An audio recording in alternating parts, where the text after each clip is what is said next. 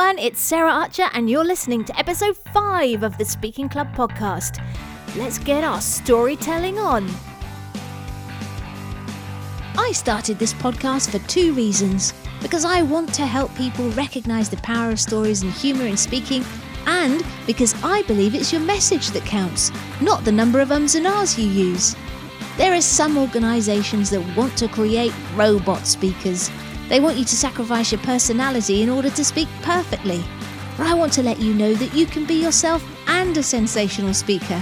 So, if you want to be a speaker that connects and engages authentically through stories, a speaker that gives value as well as a great performance, then welcome home.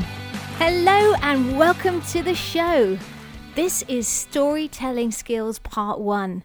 And there is so much to storytelling. There is definitely going to have to be more episodes to cover it all. But I thought the best place to start was to talk through why I believe stories are a critical tool for your speaking and business success. And that means going back to the beginning. Since the dawn of humankind, storytelling and humour have been an intrinsic part of our societies and culture, and their influence is as strong today as it was back when a good Saturday night's entertainment was spent round a campfire looking at cave painting stories and grunting at each other. And then we got language, but before we had the written word, we had to rely on our memories, and that made listening skills really important. And back then, a good storyteller was always respected because it's much easier to remember important things if they have context, relevance, emotion, and excitement attached. So back then, if you weren't built like a brick poo house and were able to bash the competition, then becoming a storyteller was an alternative route to power and influence. And back then, good storytellers became prophets, jesters, judges, and even kings because they could easily find an audience eager to devour every exciting bit of information. And then those stories would get shared, and the storyteller's power, influence, and reputation would grow exponentially. But today, great storytellers, especially ones that can make us smile, have got the same opportunities to successfully grow their brand, their authority, career, or business. And that's because we all still crave stories. They allow us to live vicariously through the hero, and we can relate to the characters, the plot, and the lessons learned. And I truly believe if you can tell your audience or potential customer a story, then you'll gain their support. And it'll help you to start building your tribe and get them to pay attention. There's another reason, though, why stories are so important. And that's because they create that emotional connection between your audience or customer and your product or idea or whatever it is that your message is talking about. And they can be used to break down and rebuild beliefs. Let me give you an example. Have you ever found a product or idea or hobby that you've fallen in love with and you're totally convinced it's the best thing since sliced bread? And then you've gone out and told someone, let's say it's a friend or family member, and they just haven't got it. And no matter how many great benefits you tell them about, not only do they not get excited, but they actually start finding fault with your discovery. And if you think back, you'll remember there was a reason you got excited about that thing in the first place. When you heard about it, you had what Russell Brunson from ClickFunnels calls an epiphany, an aha moment. And you had an emotional response that sold you on that new thing. And then you thought, wow, this is so cool. And you went off and you found out as much as you could about it. You learned all the other stuff, the language, maybe you got all the tech and the gadgets to go with it. And you got sold on it logically at that point. So then you went out to share it with people, but you tried to convince them logically and they became resistant. And you probably started to speak what they call technobabble, which is the number one sales killer. And I was terrible at this years ago before I knew all about this stuff. I was so guilty of doing this. I used to do some network marketing. And the product was brilliant. I was a customer myself, and I still am actually. And to me, it was a no-brainer for people to switch to the services the company was offering. But I was so passionate and eager to tell them all the benefits that I completely overwhelmed potential customers and turned them off. And someone once said to me, Sarah, you sold it and then you bought it back again. And since then, they say you need to develop your weaknesses. So since then, I've studied selling, storytelling and influencing extensively. And now I completely understand what happened and why it happened. The bottom line is people won't buy from you or make a change unless you speak to their underlying pain point, which I talked about in episode 3. And also, the most important thing, that they experience the same emotional epiphany that you had. And all the logic, the features and the benefits you give them before they have that epiphany will just annoy them. So if you want people to adopt a new concept or buy your stuff and you want to get their buy-in to change or whatever it is, you have to lead them to the answer, but you can't give it to them. Now, if you can tell a story to them about how you got your big aha moment and you structure it right, then you can create for them the same epiphany. And it's then that they sell themselves on the idea. The decision becomes theirs, not yours. Now, creating a story to get them to have the same emotional reaction is what Russell Brunson discusses quite a lot actually in his book called Expert Secrets. And he calls it building an epiphany bridge. And it's a bridge from where you are on the other side of that sort of aha moment and understanding all of the benefits and the emotional stuff, and from where they are, which is that hasn't happened yet. So it helps them to get to where you are. So an epiphany bridge. And it's a brilliant tool for speakers, for managers or leaders in business to use to help people buy your stuff, buy your concept, join your tribe, get employees to buy into change, and also to manage objections. Because what generally tends to happen is people have that aha moment, that epiphany, and then straight after all the sort of doubts kick in, and they tend to sort of say, oh, I can see that it's brilliant, but it won't work for me because I haven't got the technical skills, or I'm too old, or I'm too young, or I haven't got the time. You've heard it before. But if you can build stories into your talk or presentation or whatever it is, your copy, then you can address those objections, create that epiphany moment at the start, the bridge, and then address those objections with more stories. It's really, really an important tool to use. So I wanted to give you today the essential ingredients to stories. But before that, I want to take a step back and just to say to you that before you even consider what stories to tell, you need to be really clear on the reason you're telling them in the first place. And that's why I created my Speak framework. Speak is an acronym for a framework which asks you lots of questions to get your strategy and message clear. So the S in Speak stands for strategy, and the question it asks is what the purpose of your message is. So why are you giving this message out? Why are you giving this speech? Is it to convince people of a new idea and to make some behavioral change or thinking change, or do you want them to buy your course or product or buy into a company change? But before you even start, you need to be clear on what is the purpose. Then the P in Speak stands for problem and solution. So there you're thinking about what problem are you solving and what solution are you presenting to people. And this is where you can use those 5 whys I talked about in episode 3 to really get under the surface of what people say they want, to find out what is really their pain point. So if you remember there, I think it was he wanted to grow his business, but it was because actually he wanted to have more freedom, spend more time with his family. So, think about the problem you're solving and the solution that you're presenting. And then the next letter E stands for endpoint. What do you want your audience, or the people who are reading your copy or email, newsletter, whatever it is, what do you want them to think, feel, say and do at the end? So by the time you finish talking, by the time they finish reading it, what action do you want them to take? What do you want them to think, etc., etc. And then the A stands for audience.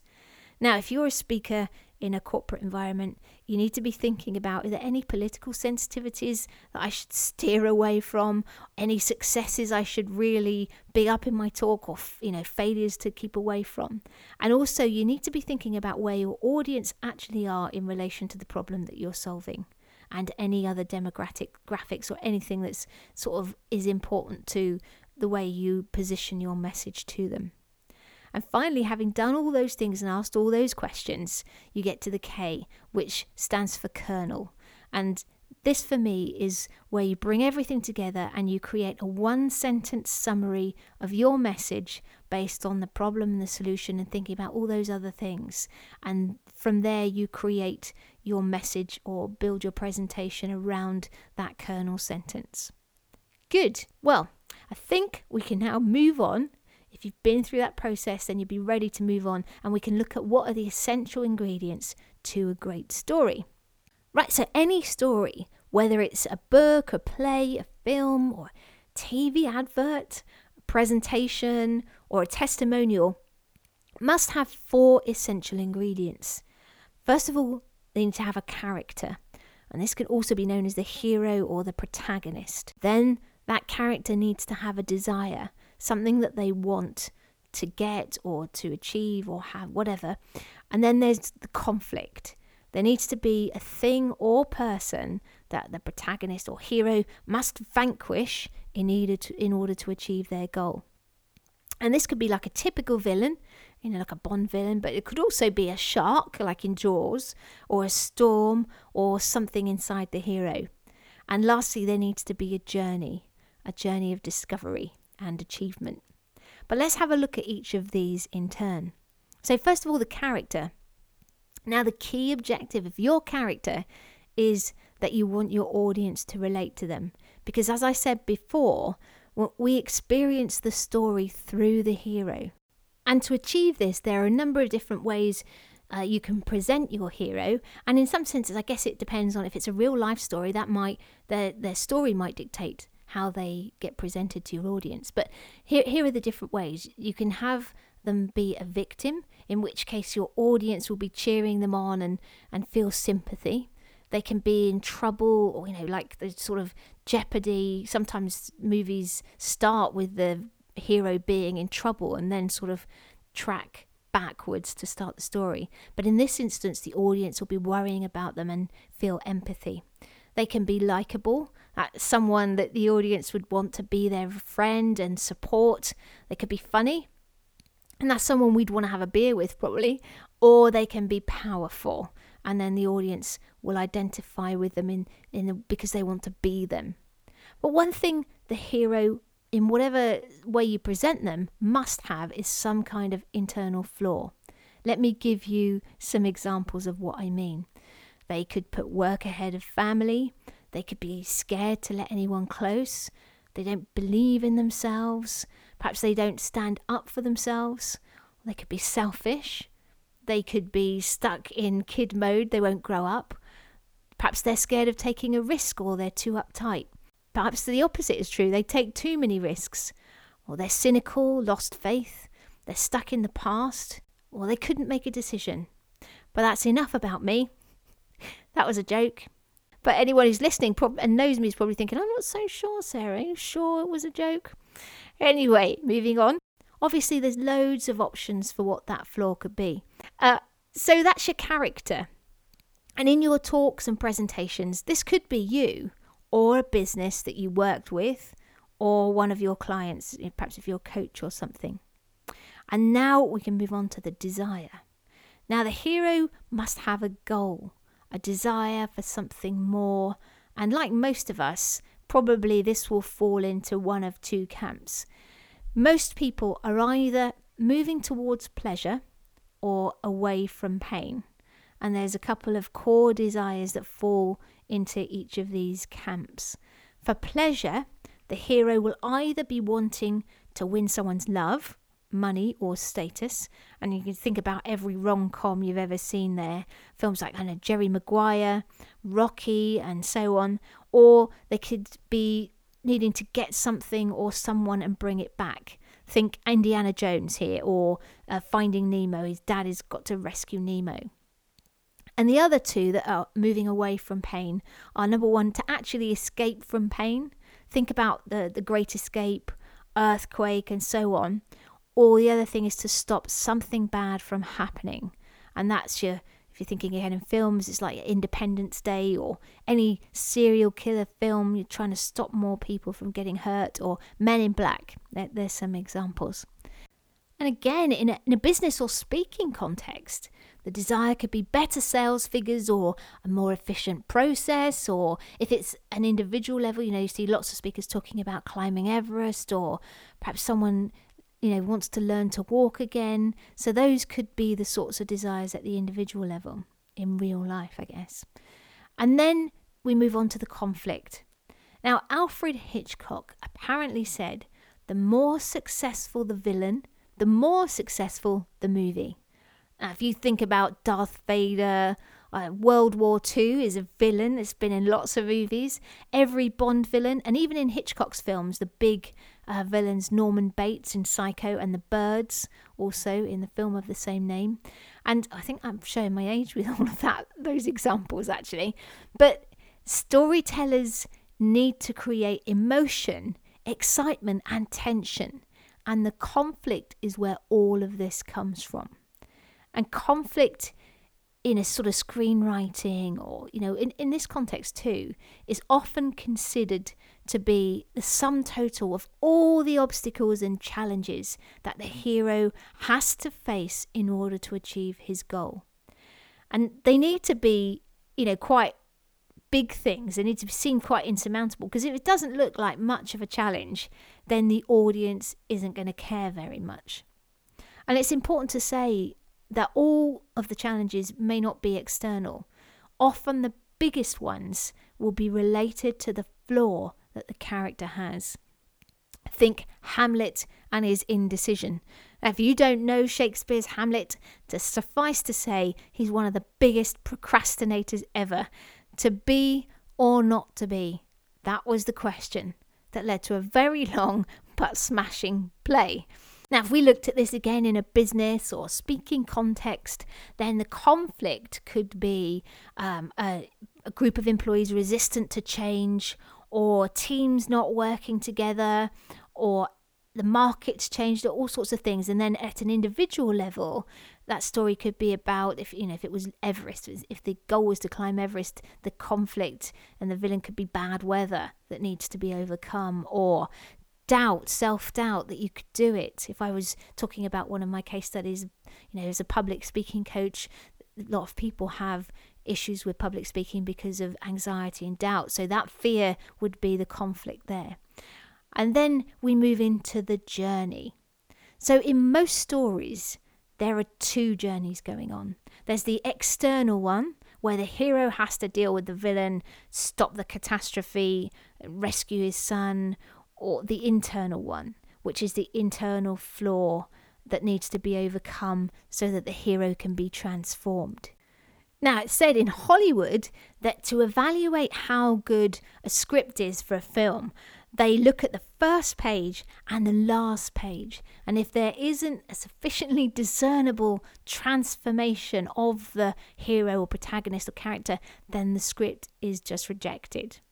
And so you need to be thinking about that in relation to your story arc or your plot of your presentation or message. So for speakers or in business, this journey, the arc of the story, contains all the other elements in very simple terms. What happens in the beginning, the middle, and the end. So, for example, the journey could be where the company was in terms of sales numbers before any change or learning was implemented, and how they implemented that and the results they achieved at the end. Or how low someone's self-confidence was and how it impacted their life before you started coaching them, and the steps they took, and how their increased confidence impacted their life after working with you. So those are the four ingredients But let me see if I can pull them all together for you in like an example, like a case study form, so you can see how all of them come together. Simon was working hard in his team leader job at the manufacturing plant with a dream to buy his growing family a bigger home. Simon realized the only way he could afford to make this dream real was by getting promoted to manager. Opportunities had come up, but Simon didn't apply. And his partner Kate was noticing that Simon was becoming frustrated and unhappy. Eventually she asked him about it, and reluctantly he told her that he hadn't applied because he was terrified of giving presentations. And as a manager, this was something he was going to have to do regularly. He said he'd also told his friend Mark that he wouldn't be his best man because the thought of making that speech made him feel sick. And he also admitted to Kate that he'd never asked her to marry him for the same reason. The next week, Kate saw an advert for the Powerful Speaker course, and she showed Simon, and eventually he agreed to give it a go. And he struggled with the course and with his fear and didn't attend a couple of lessons, but he did stick with it in the end. And with coaching and support, his confidence grew to the point that he was doing a presentation in class every week. And that was 12 months ago. And just this week, Simon, now a shift manager, is moving into that bigger home with his new wife, Kate. There you go. Simon's the hero, and he's got a fear of public speaking, so his goal is to, get a better life for his family, but his flaw is the fear of public speaking. The conflict comes in all the struggles he had with his confidence and also the embarrassment he had to overcome to admit the issue to his wife. And the journey also through the challenges in the course and so on, he overcame them all to achieve his goal and conquer his fear with the help of the speaking coach. And then you show at the end all the impact it had on his life. So now that you can see what these essential story ingredients are, see if you can find them in TV adverts, programs, movies, novels, presentations you listen to, plays, etc. And there's obviously much, much more to storytelling. And I'll be covering off the different stages of what is called the hero's journey, so that arc, in a bit more detail for you in Storytelling Part 2. In the meantime, check that if you do use stories in your talks or in your copy, your ad copy or your newsletters, your emails, any communication, that you've got all of those essential storytelling elements present. And that will help you start to engage your audience at the emotional level. Well, that's it. Thank you so much for listening in again. I really appreciate you taking the time to have a listen to what I've got to say. I hope you enjoyed the show and you picked some useful tips up. And if you do, please remember to go ahead and subscribe so you don't miss an episode. And I would be so grateful if you could take a couple of minutes just to leave a review on iTunes, because it really helps people find the podcast, and hopefully if you find it beneficial, they will too. And if you could tell friends and share on social media, that would be absolutely fantastic. I will love you forever. Thanks again for listening.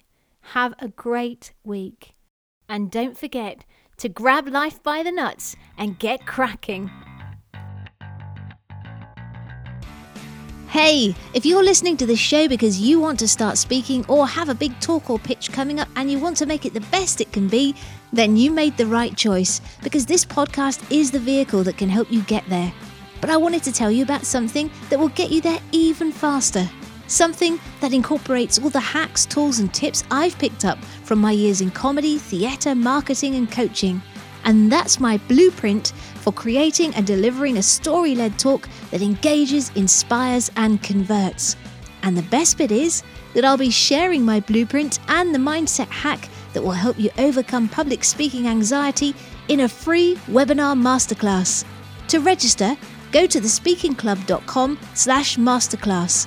This puppy gives you the soup to nuts for creating powerful talks that connect with and engage your audience every time. So grab your place now. That's thespeakingclub.com/masterclass.